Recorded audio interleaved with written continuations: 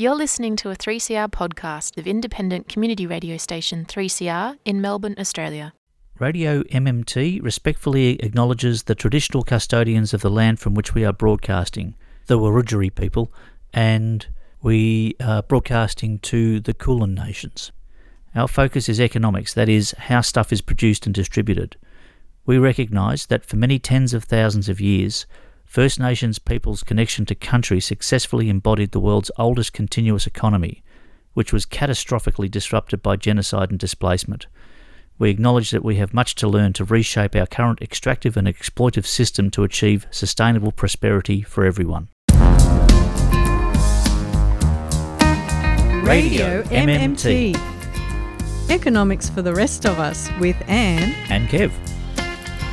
Radio MMT. Looking at the world through the lens of modern monetary theory. Radio MMT. Macroeconomics for a well-being economy. Macroeconomics? Isn't that incredibly boring? No, Kevin, it's incredibly interesting. It's all about who gets what and why. Who gets what and why?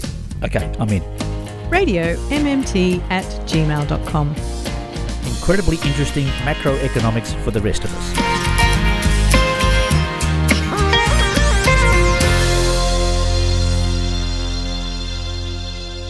Welcome to Radio MMT, first for the year, Anne. We're back in 2024. We made it. Hello, Kevin. How was your break? I did a lot of overeating, as I recall. Well, what have we got coming up this week, Anne? We will be hearing a conversation that I had with Patricia Pino and Christian Riley, who are the co-hosts of a podcast called The MMT Podcast. And they have a terrific backlist of episodes that people can listen to, like multiple episodes a month. So this sounds a bit like a post-global financial crisis podcast. Mm-hmm. But before we get on to that conversation, I just want to remind our lovely listener to treat yourself to a dose of people power by coming along to the screening of a documentary called Finding the Money. Ah, excellent. And now when is Finding the Money? That's going to be doing the rounds of a few capital cities in Australia in March. And if you're in Melbourne, the screening will be on Friday the 8th of March at 7 p.m. at Trades Hall in Carlton. And that's on International Women's Day, so that's easy to remember. And if you want to find details of this online, you head to the Modern Money Lab site, is it? Yes, modernmoneylab.org.au, and you can get the screening dates and the tickets via that website.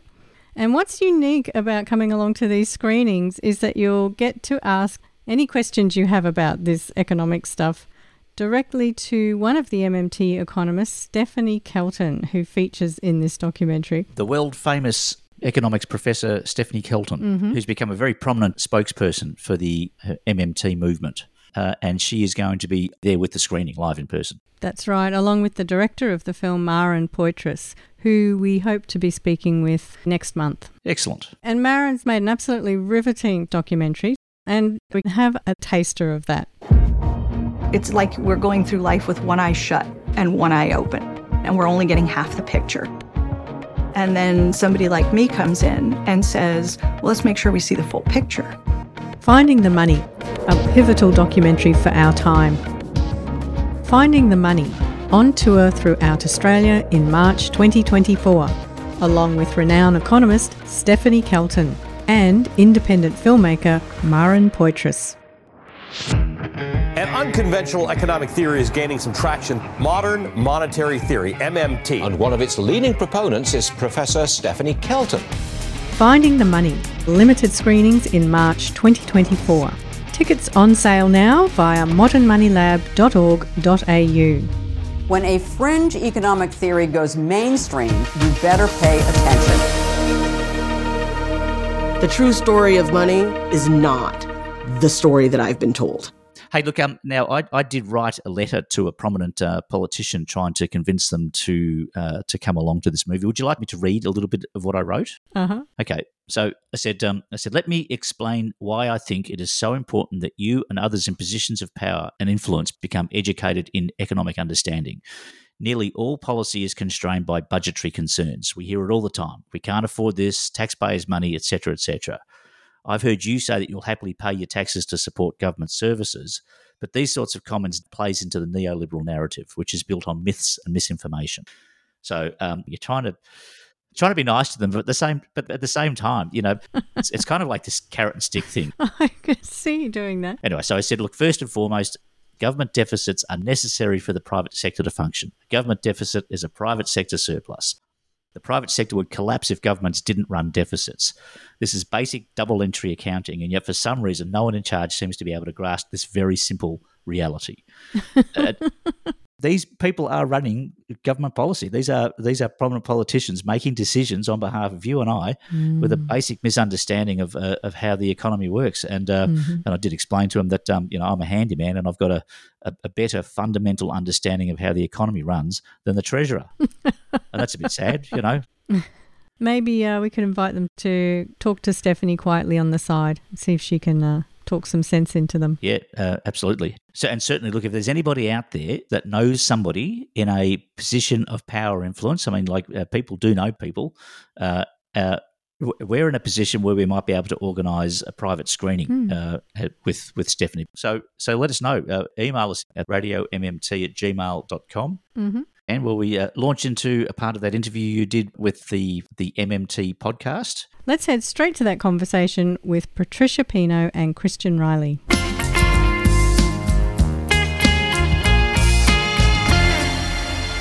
Given that alternative points of view about the economy have been squeezed out of academia and our mainstream discussion, I feel like MMT has had this strange process to get itself into the public debate. So, of course, MMT, which is a type of macroeconomics, has had to create itself as a movement, not just as an academic school of thought.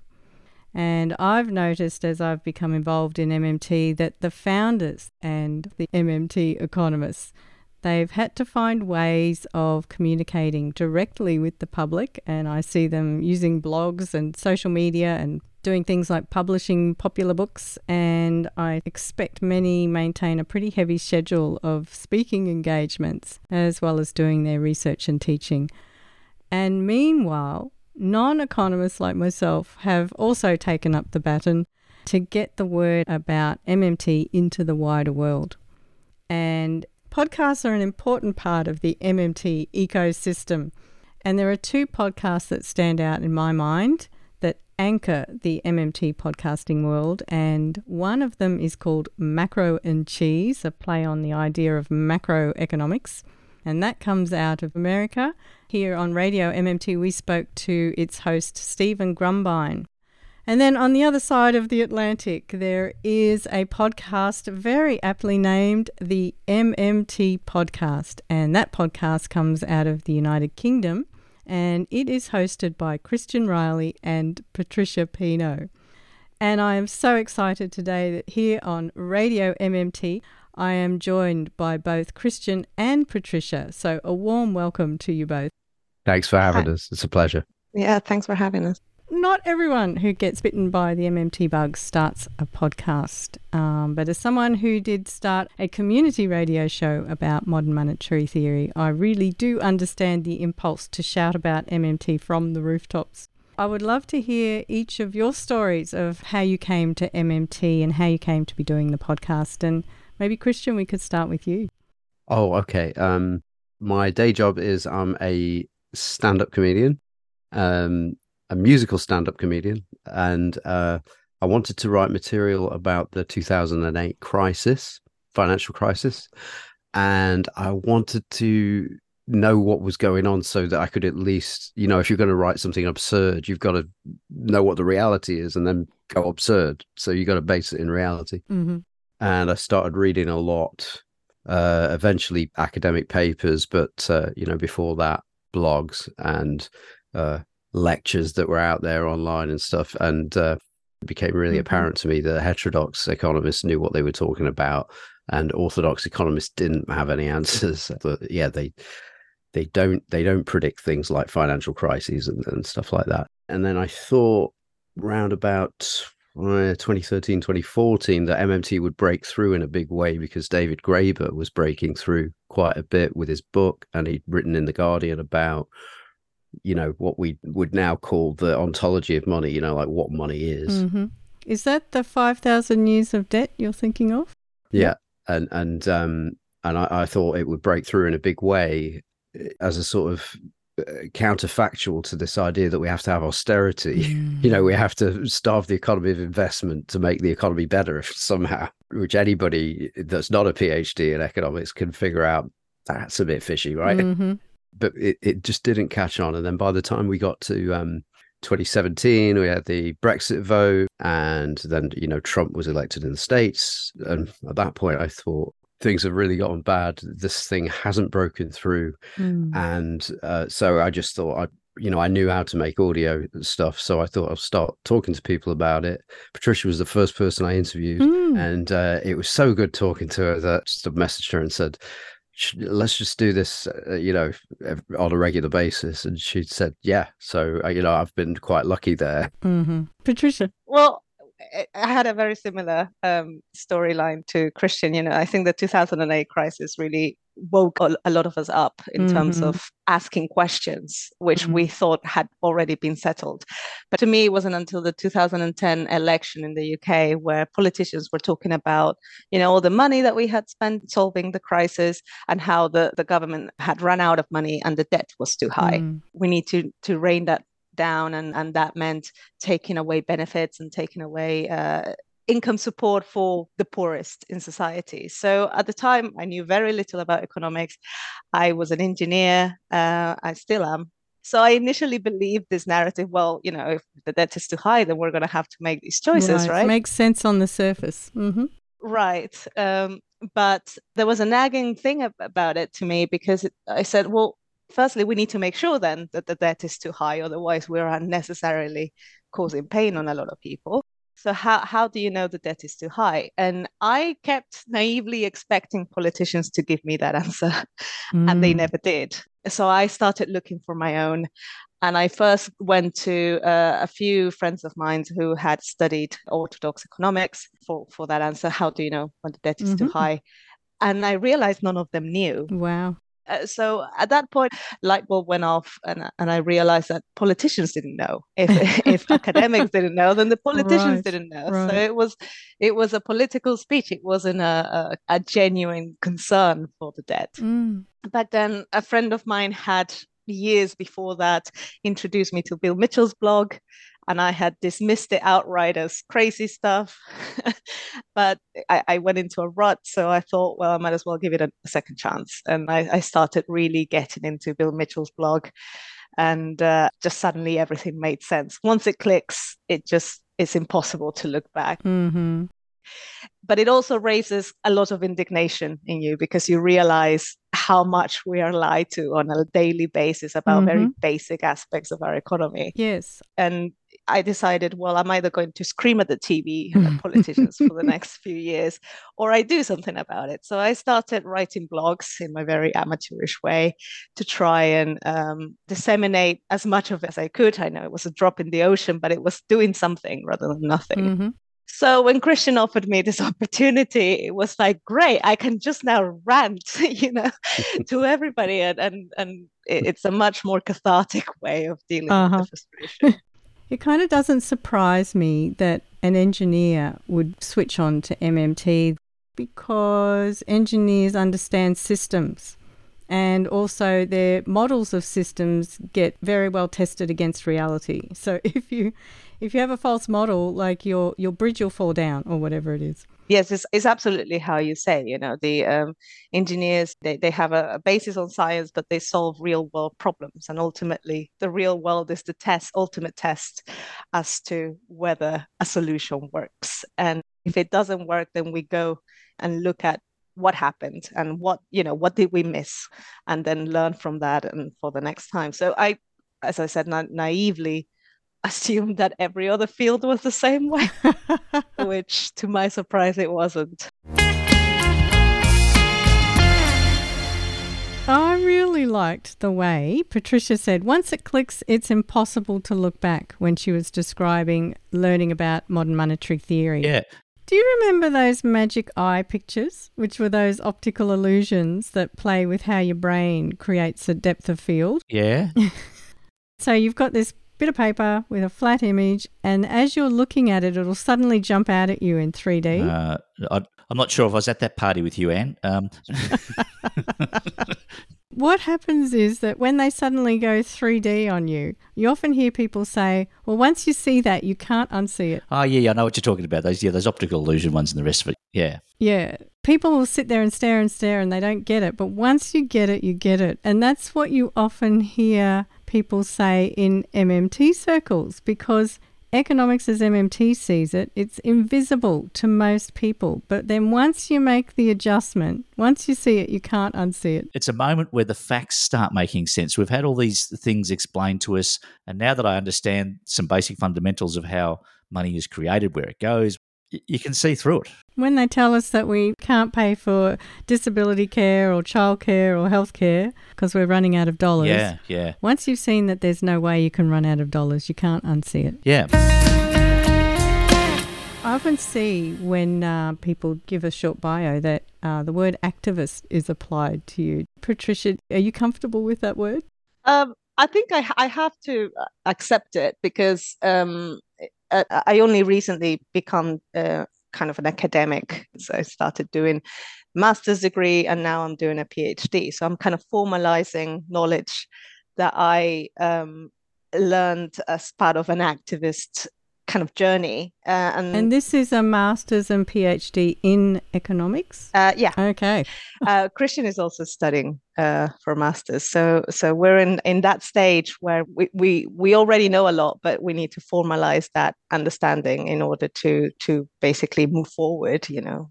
Would you agree with that there is a point where you can only do so much self-learning and then you have to kind of formalize what you're learning? Yeah, I would just add that all the learning, even, you know, you've done your masters, you've got your masters now, it is self-learning. It's just directed a bit more. So you are taking responsibility for your own domain knowledge. Mm-hmm. And Patricia, she was already inoculated when she went into her master's degree, which was a orthodox economist master's degree, and the advice that she got is probably good advice, which is like, you know, yes, do that, because then when people say you guys don't understand the economics that you're taking issue with, i.e. neoclassical, you can then argue back, actually, here's my master's.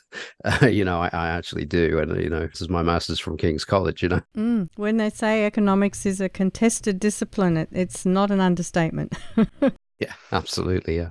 So I'm curious, when you were doing your master's in orthodox economics, or what sometimes gets called neoclassical economics, did you find yourself putting your hand up every 5 minutes, or were you trying to stay more incognito?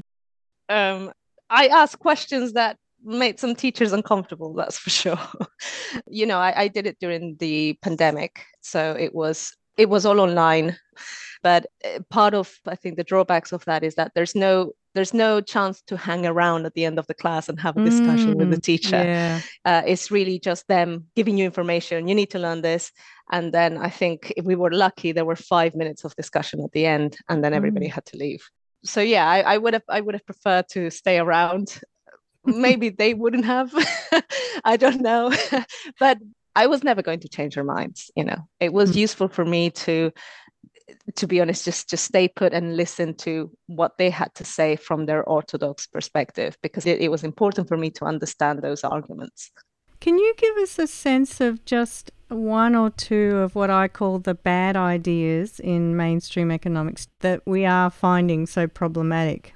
Well, they like equations a lot, and there's an excessive focus, I think, now on mathematics. And the issue with that is that when you describe what the mathematics are saying in words, it doesn't always make sense, or they don't specify what each of the variables say specifically. So they will have an equation linking money creation, or what they call helicopter money, as a source of inflation, for example. But the problem with that is that they never explain what helicopter is or how it enters the economy. So we don't actually have helicopters dropping money. So it's a completely... So we're modeling helicopters dropping money out of the sky. Basically, yes. And then other assumptions about... I think one of the most damaging ones is trying to explain everything with demand and supply as the ultimate thing that puts everything into equilibrium and explains the current state of the economy. It includes things like, unemployment being a function of demand and supply, which necessarily means that you have to kind of assume that workers who are not working, who are unemployed, are really just not wanting to work. They're choosing unemployment. Yeah, they're choosing unemployment. There isn't enough incentive. Yeah, they'll blame things like the minimum wage on preventing the system from reaching this equilibrium.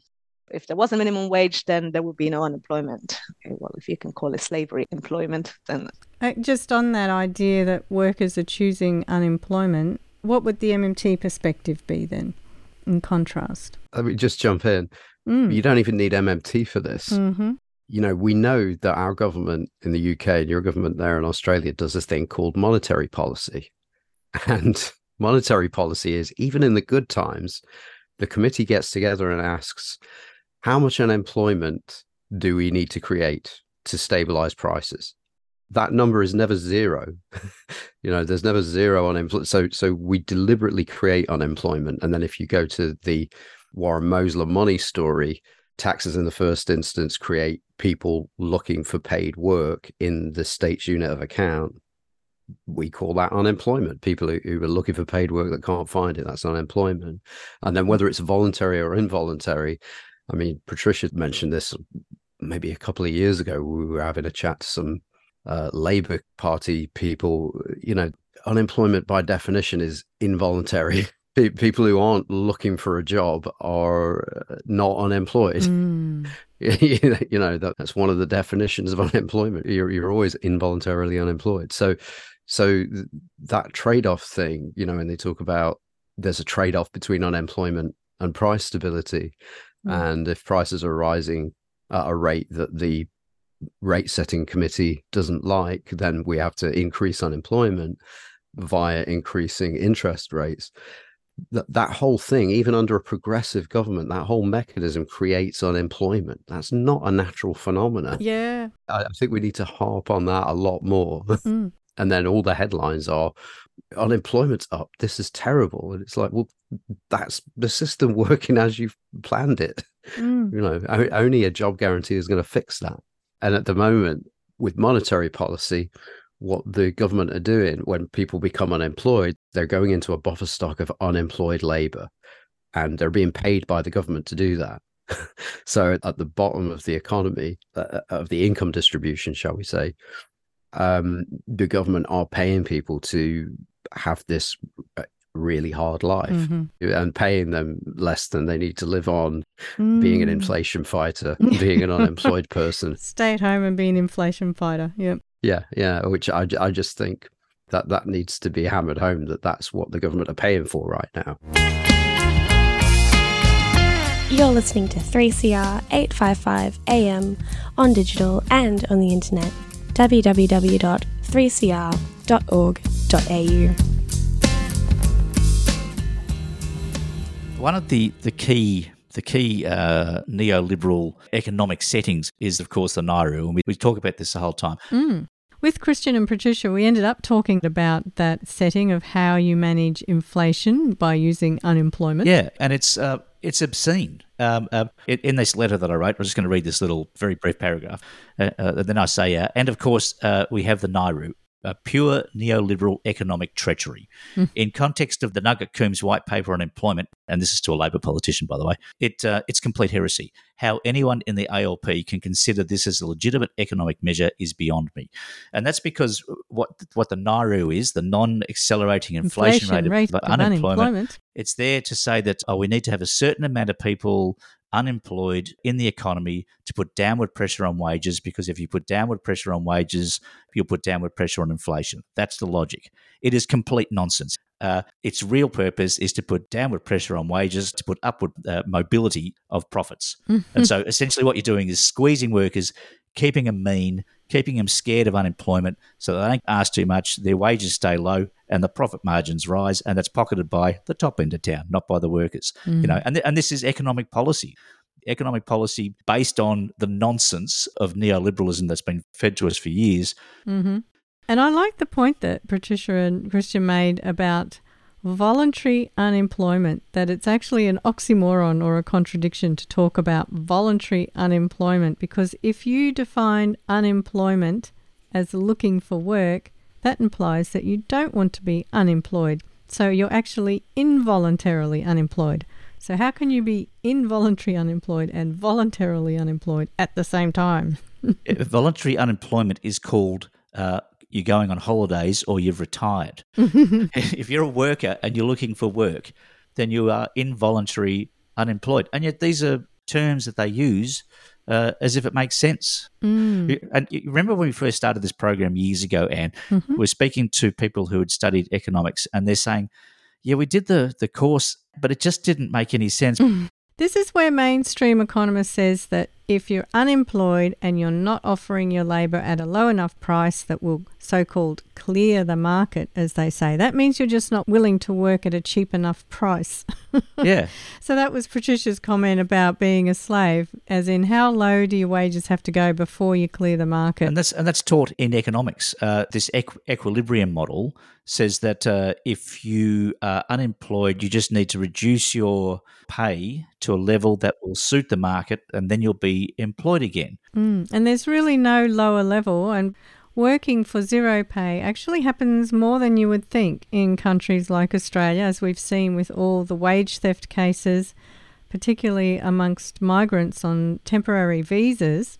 And so you can see it's easy to coerce people to work for very little when they don't have an alternative, for example, when they don't have a right to unemployment benefits. But it also happens, like if you're in a well-paid job and there's heaps of people working in middle management, and the demands often put on them is, oh, look, we're paying you an annual wage. Nominally, your working week is, well, let's say 38 to 45 hours a week. But in brackets, wink, wink, you'll be expected to work a bit more than that, and no, we won't be paying you any extra. But that'll set you on the road to a more senior position, which often means taking on more responsibility with even more hours and not getting paid for that as well. These are all unpaid hours. Yep. And very interesting to hear them refer to helicopter money, because you hear this all the time. If the government just prints money, it's going to cause inflation and it's going to disrupt the economy. It's like throwing money out of a helicopter. This is the helicopter concept, is we just create a whole bunch of money and then drop it from helicopters randomly in the economy. That's the concept that people think of when they talk about printing money. It's the image. Yeah, so the government has never just printed money. They were placing money into the economy to pay for things. The closest you could come to that was when I think Rudd, during the GFC, started handing out $1,200 to every family just to go spending. But that was, again, targeted. It was just to promote people spending into the economy so that businesses could continue during a financial crisis. Yeah, that was targeted towards consumption, a little bit like the JobKeeper was targeted towards keeping employees and employers connected and helping the employees pay their rent and all their bills as usual. Yeah, that's as close as it gets. There's never this just random printing of money and then throwing it into the population.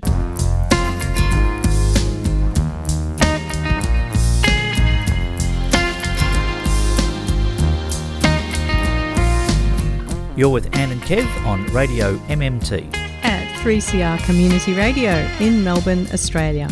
And wherever you get your podcasts. Economics for the rest of us.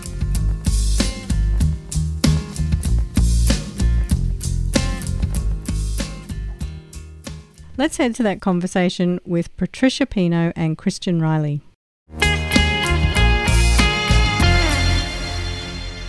Christian, from what I've seen of what you produce online, I do get a sense that you really love that combination of communicating these ideas along with entertainment. And I'm wondering, as well as understanding how engineers get into MMT, I can understand how people who are creatives would get into it, because creatives are, the original gig economy, and I suspect often, experience financial insecurity. And I'm just wondering what it is that's enabled you to stick with the MMT gig for so long now.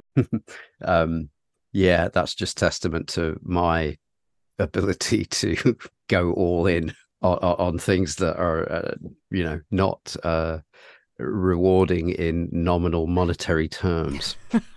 See, I can say things like that now because I've been studying this. You can throw that economic jargon around. Anybody that does that kind of thing really is, you do feel a bit like the canary in the coal mine when there's a downturn. I know that we're not, when I say we, I mean people in a literal gig economy. Like, so when people's disposable income takes a dive, they think, well, we're obviously not going out this week and we may not be going out this month. And so if you're in live entertainment or the leisure sector, that's a problem. So you kind of look at that as a reality and think, okay, well, what am I going to do? That's it's a challenge. Yeah. And it seems to me we do spend a lot of time at work, too much time probably. And this is probably where I got my embrace of things that aren't necessarily lucrative. From an early age, I've always thought, well, that means work is necessary. And at some point, you're going to just be working really, really hard. So find work that you can do, that you love, that you would be doing if the money went away. Mm-hmm. So that's pretty much how I ended up here. Yeah, I often think of people who work in the arts and entertainment industry as ripe for conversion to modern monetary theory. Although I feel like the universal basic income has made inroads into that sector as well, in terms of people looking for how do we supply secure work to everyone. And so the UBI sort of occupies that same headspace that we would like to see the job guarantee occupy. I think, a revolution without popular backing is a coup. So we want this thing to be popular. So you can see that UBI, if you sort of say, okay, well, the government's going to pay you this much income so that you can work less, it's very appealing. But then obviously we take that a step further and go, yeah, if the government's giving everybody the same amount of basic income, everybody from the people that need it to live on to the people that are just going to save it and, get a free house every 5 years out of it, that's going to increase the wealth gap. It's going to deepen inequality. And more importantly, it doesn't do anything to address this idea that the main price setters in an economy, those commercial agents with price setting power, which, as we've seen in this last bout of sellers inflation, those people are going to put their prices up. And so the basic income comes in, it goes out, and it enriches the people that are already rich one way or another. So then you go, okay, a job guarantee is a way to distribute the necessary work equitably. So the idea is, if we want everybody to be working less, then if you institute a job guarantee that's a 30-hour week and it's paid at a socially inclusive wage, the private sector has to fall into line with that. And all of a sudden we've got that leisure time that we want, that time to just think about nothing, maybe think about how things could be better. Well, one of my personal theories is powers that be do not want to see a reduced working week, precisely because people might have time to start thinking about the situation. Yeah. But I do think we need to have a conversation about what constitutes work as well. And very often when we have these discussions on job guarantee or UBI, you realize that people struggle to get out of imagining work as something different to what we have right now. And it's often defined as, work is whatever the private sector offers me to do, or whatever makes the private sector a profit. I love to work, but much of the work that I do is unpaid. Mm-hmm. Obviously not the podcast, but I like to draw in my spare time. And, I consider that productive work. Society at the moment does not consider that productive work. If you read David Graeber's Bullshit Jobs book, you'll find a lot of jobs that are paid, but are yet questionably not productive. And yet there is an awful lot of work that needs doing that is completely unremunerated. Climate change action, but also social care work, a lot of which is done by women at home. And as well as, we can have a discussion as housework and raising children, and how much does that add to the GDP? We are used to not thinking of these things as work in the sense of things that contribute to society, but I believe they definitely do. I love that questioning that you're doing about what is work, because it's an example of how once you get a taste of this economics, you can start questioning how society operates. I was going to say, you just said, I like to draw and I find that rewarding. Society doesn't, because I don't get an income from that. I think society does reward art all the time. I mean, everything on everybody's walls right now, that's all art.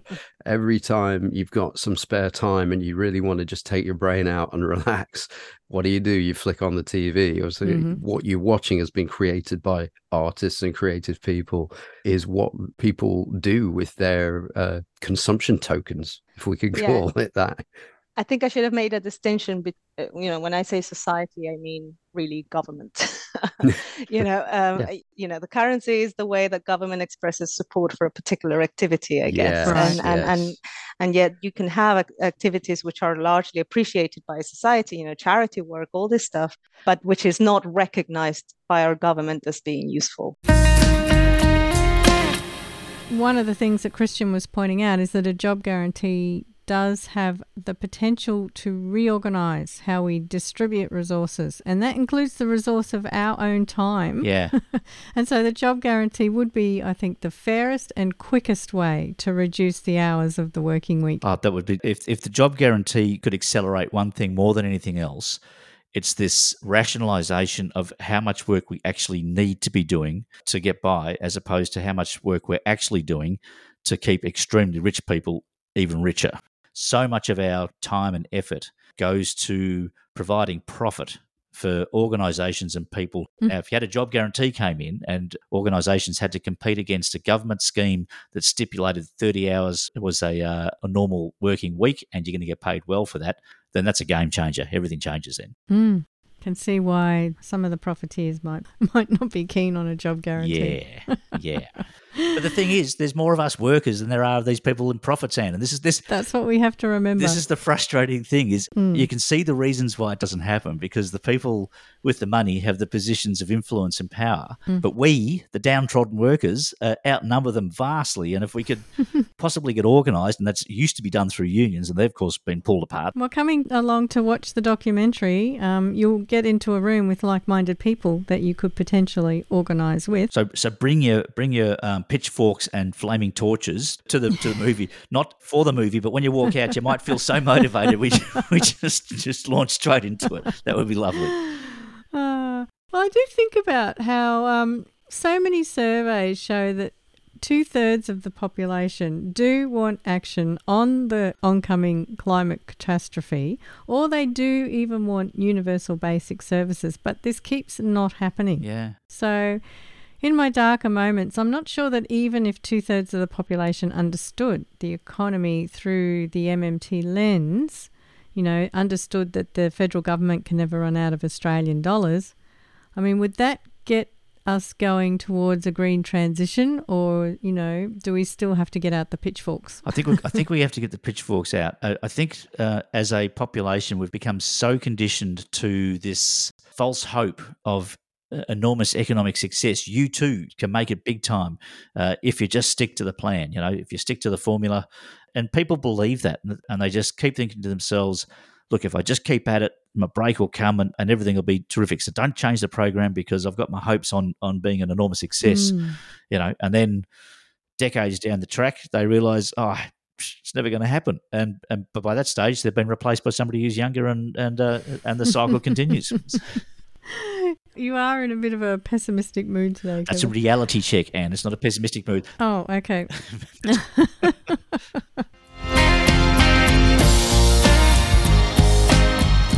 This is Bill Mitchell. You're listening to my favourite Melbourne radio station, 3CR, with Anne and Kev. Great program, great guests.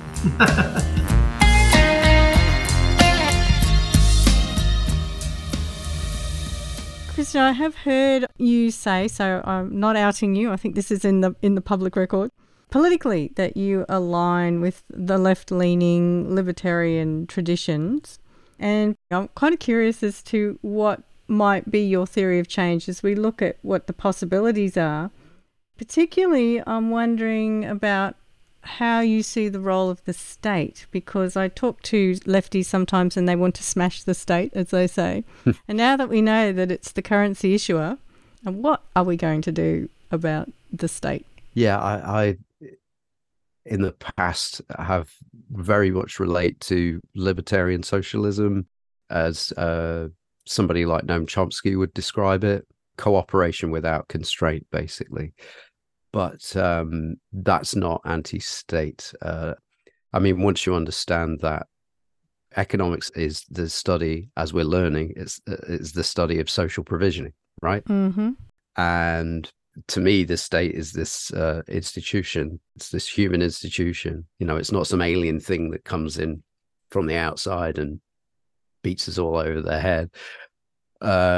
It's the idea that some things need to be organized at the scale of the national government. And as we've discovered in Britain, when you privatize these things like our water and stuff like that, things at that scale, when they're organized with the profit motive in mind, it doesn't go so well. You know, we've got leaky pipes leaking like trillions of gallons of water, and, you know, there's excrement in the water. In Australia, we have internet that doesn't work particularly well. So, you know, that's going to get in the way of cooperation without constraint, not having clean water or using the generation of clean water as a profit center.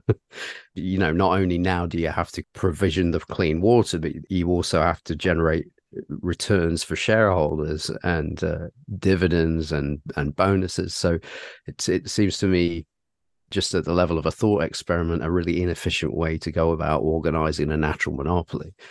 So, and the reason I don't really attach the word libertarian to left anymore is because the word has been so co-opted by the right that it's starting to become meaningless. You know, like if you describe yourself as a socialist, you then have to sort of describe what you mean by socialism, because it's been so co-opted by various different strands of economic thought and political thought, you know, and the same things happen to libertarianism. I guess one of the things that MMT has done for me, or using the MMT lens, as they say, is, you know, it really reveals when things are a political choice versus an economic necessity, things like the rate of unemployment.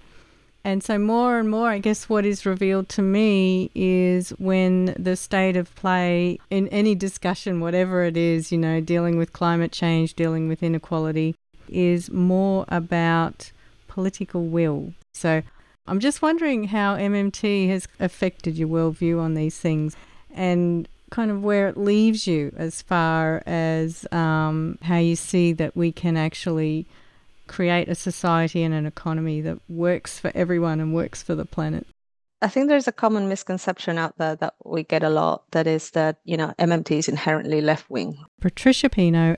Or some people on the right will accuse MMTs of that, or vice versa, you know, that MMT, you know, can inherently be used as a weapon for the right as well, for their objectives. And the truth is that MMT is just a description of how the economy works, and it doesn't guarantee a particular way of doing things.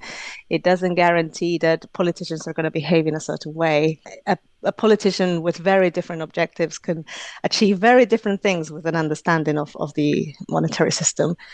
So there isn't anything inherent in disseminating MMT which is explicitly left-wing or right-wing. However, we have, over the last 3 decades, the prevailing economic knowledge is obviously mistaken. And that kind of mischaracterization of how the monetary system works has been weaponized to support particular types of policies. So increasing transparency of how our system works, increasing understanding in the mind of the public will inherently make us question those kind of things that we have taken for granted.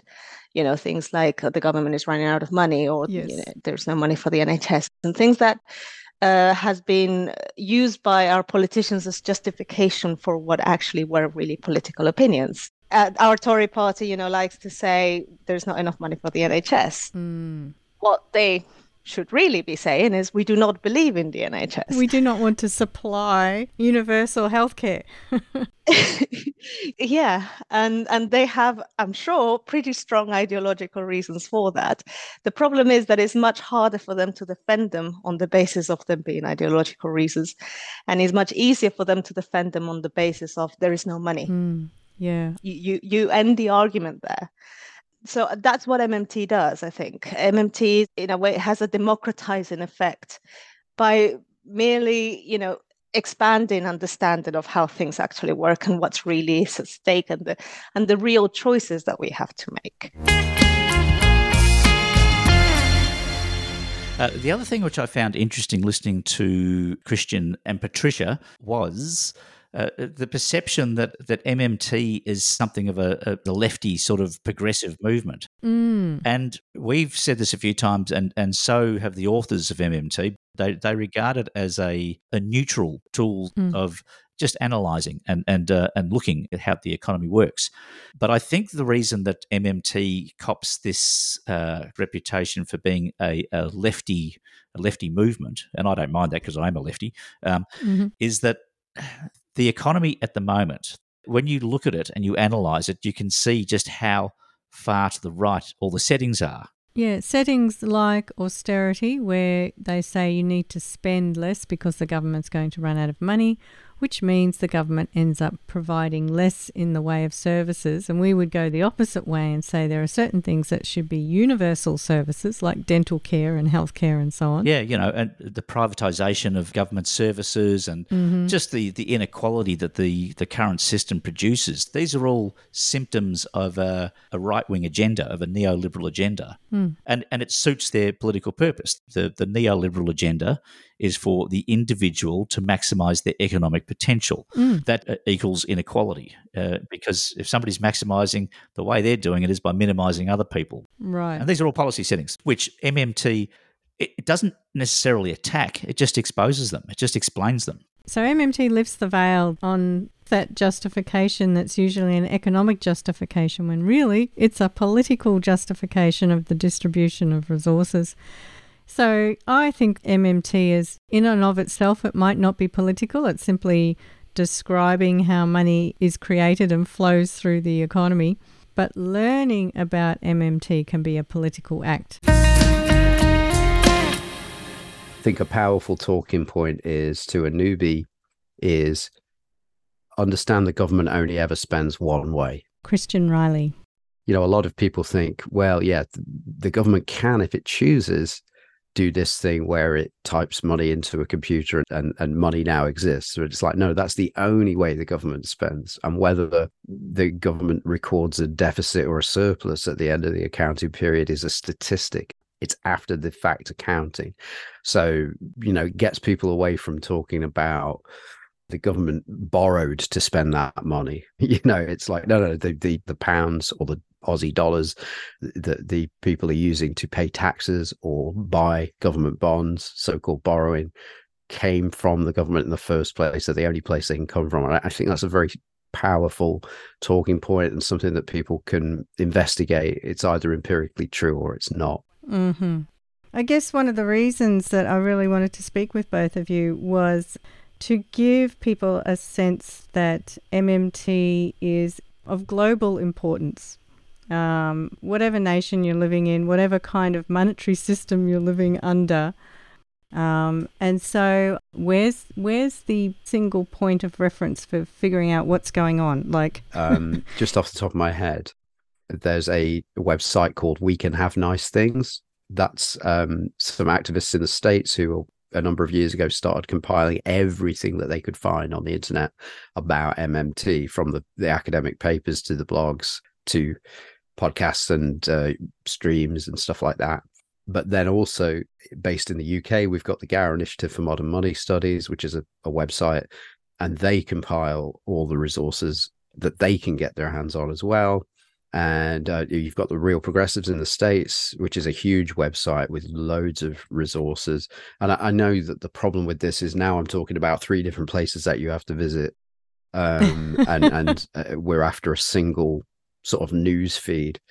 I think that's going to be tricky, and it probably isn't something we necessarily want, because once something becomes like, oh, this is the, only trusted source for this, then it's like Trumpism then, isn't it? It's like, everything else that's not my tweets is fake news, I think just being aware of the main people that do the compiling is good. And then also, I'm not sure how active it is now. They probably started adding to it a while ago, but the New Economics Perspectives blog, which was started by Stephanie Kelton, is good. And then obviously Bill Mitchell is blogging most days.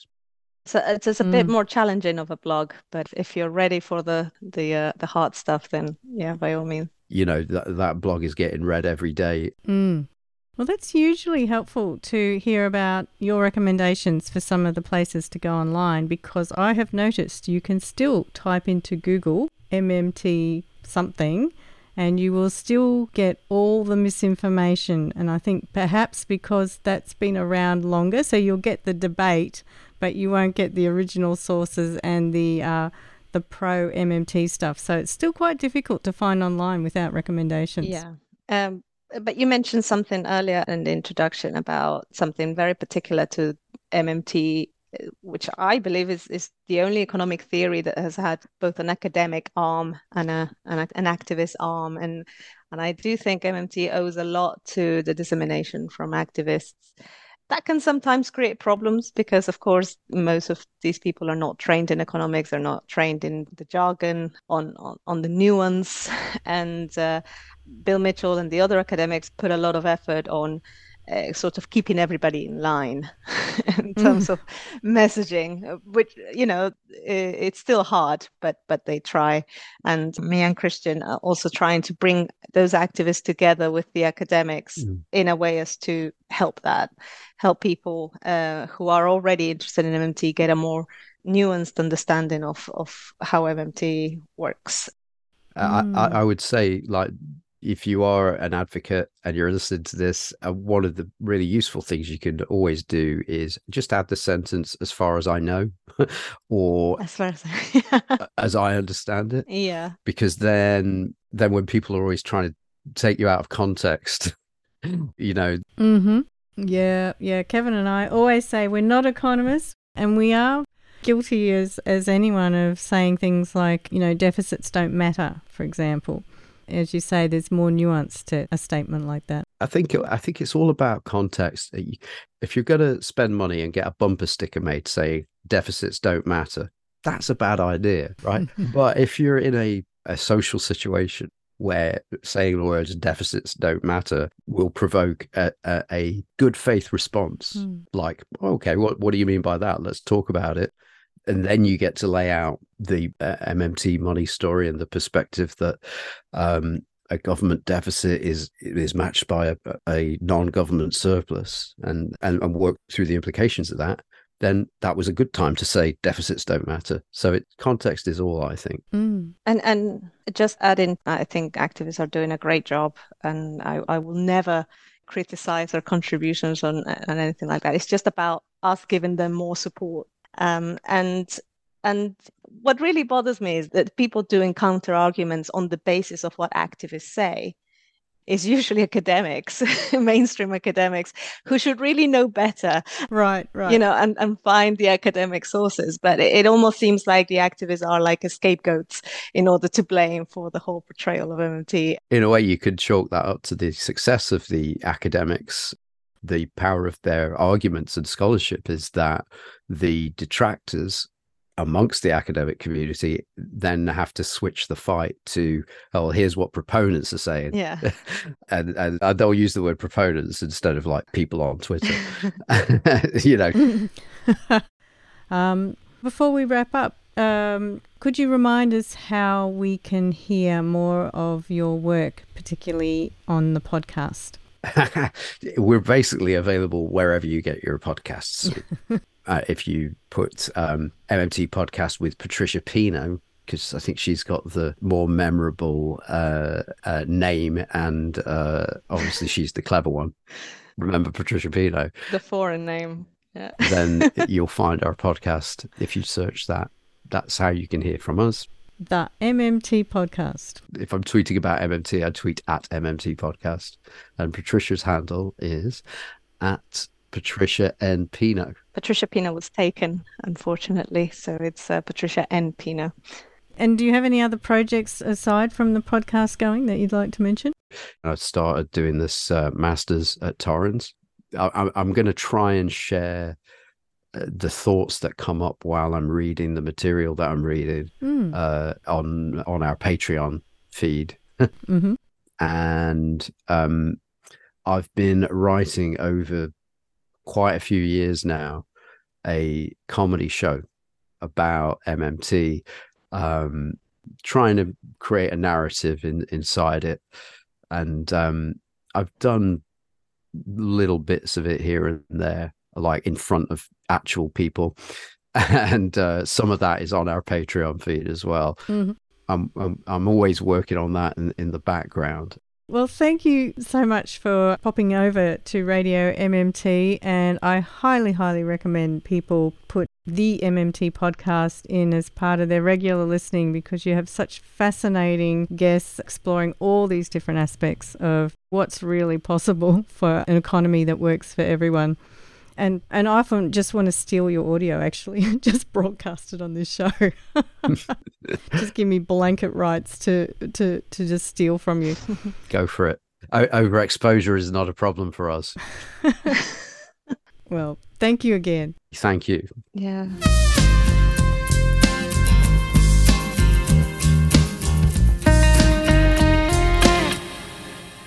I like the way that Christian was highlighting that the government only spends one way. And I have to admit, even after I understood that we need to think of money as this monetary system, which is a legally codified accounting system, and that money isn't just the coins and the notes, but even after I understood all that, I would still think, oh, maybe the government could recycle the money that it gets back in taxes. So perhaps if I'd heard the message that the government has only one way to spend, I would have clued into that a bit more quickly. Yeah. So the deficit, I guess it doesn't matter in one particular way, which is that it doesn't limit the ability of the government to spend in the future. I used not to understand this, and then the more I think about it, I wonder to myself, how could I never have not understood this? It's really not that complicated. You've got governments saying that they need to run balanced budgets or preferably surpluses, and so that's just been drummed into us. And then you look at it and you just go, that is just a ludicrous concept, because this is double entry accounting. It goes out of the government sector and into the private sector. Government sector deficit is a private sector surplus. That's how your books balance. And they always leave that half of the sentence out. That's when Stephanie Kelton says in that Finding the Money documentary that it's like looking at the world with one eye open and one eye closed, and you're only seeing half the picture. Yeah. So much of the public discourse, it's like we're going through life with one eye shut and one eye open, and we're only getting half the picture. And then somebody like me comes in and says, well, let's make sure we see the full picture.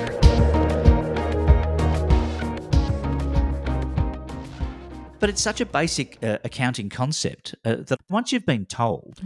How can you not see it still? And this is what we're talking about, is once you see this stuff, you can't unsee it. You go, okay, it's not important that the government balances its one sector, it's balanced through the two sectors, which is essentially the government sector and the non-government sector. It's really not that complicated, but nobody seems to get it. Well, if you're really married to the idea that it's only the private sector that creates wealth and the government should get out of the picture, you're going to stick with all those bad economic ideas. Yeah, but I've never seen any form of currency that has this is the property of bloody Gina Reinhardt on it. It's not the Reserve Bank of Australia. So again, these are really simple concepts. The government makes the money, it injects it into the economy, books balance, tick that box and move on. But they don't. Well, speaking of moving... I'm going to have a breakdown soon. Before you lose it, it is time to let Mafalda into the studio. Yeah, but not before I mention that there's still time to jump in your car and scoot down to the Lockhart Music Festival, which is on this weekend. There are some great bands playing, Lochhart. There's still tickets available. It's going to be a great weekend. We'll see you there. Okay, we'll see you there, Kevin. See you next time.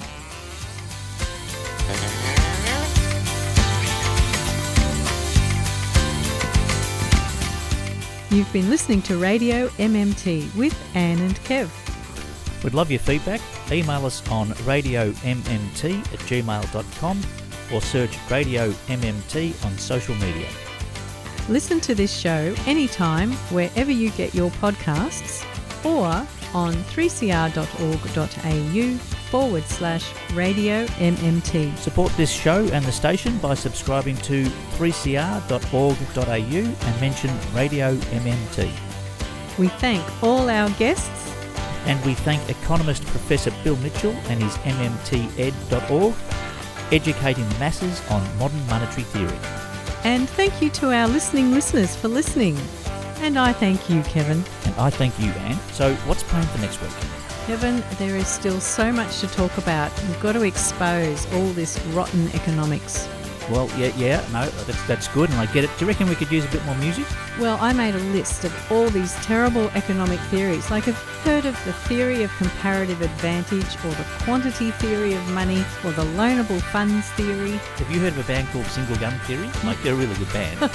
I'm sure there's a whole range of, like, macroeconomic music that I could bring into the show. Yeah, but we really need to do marginal productivity theory, not to mention the natural rate of unemployment and the money multiplier. You've got a pretty good singing voice. I play bass. Bill, he plays guitar. I reckon we could form a macroeconomics band. Like, we could deliver this whole message by music. Well, we could call the band the permanent income hypothesis, or the Ricardian equivalence, or rational expectations. I think we're onto something here. We're trying to make macroeconomics more interesting to the masses. We're going to form this band and sing it to them. And we're going to bring the economists in. We're going to get musical. You've been listening to a 3CR podcast produced in the studios of independent community radio station 3CR in Melbourne, Australia. For more information, go to allthews.3cr.org.au.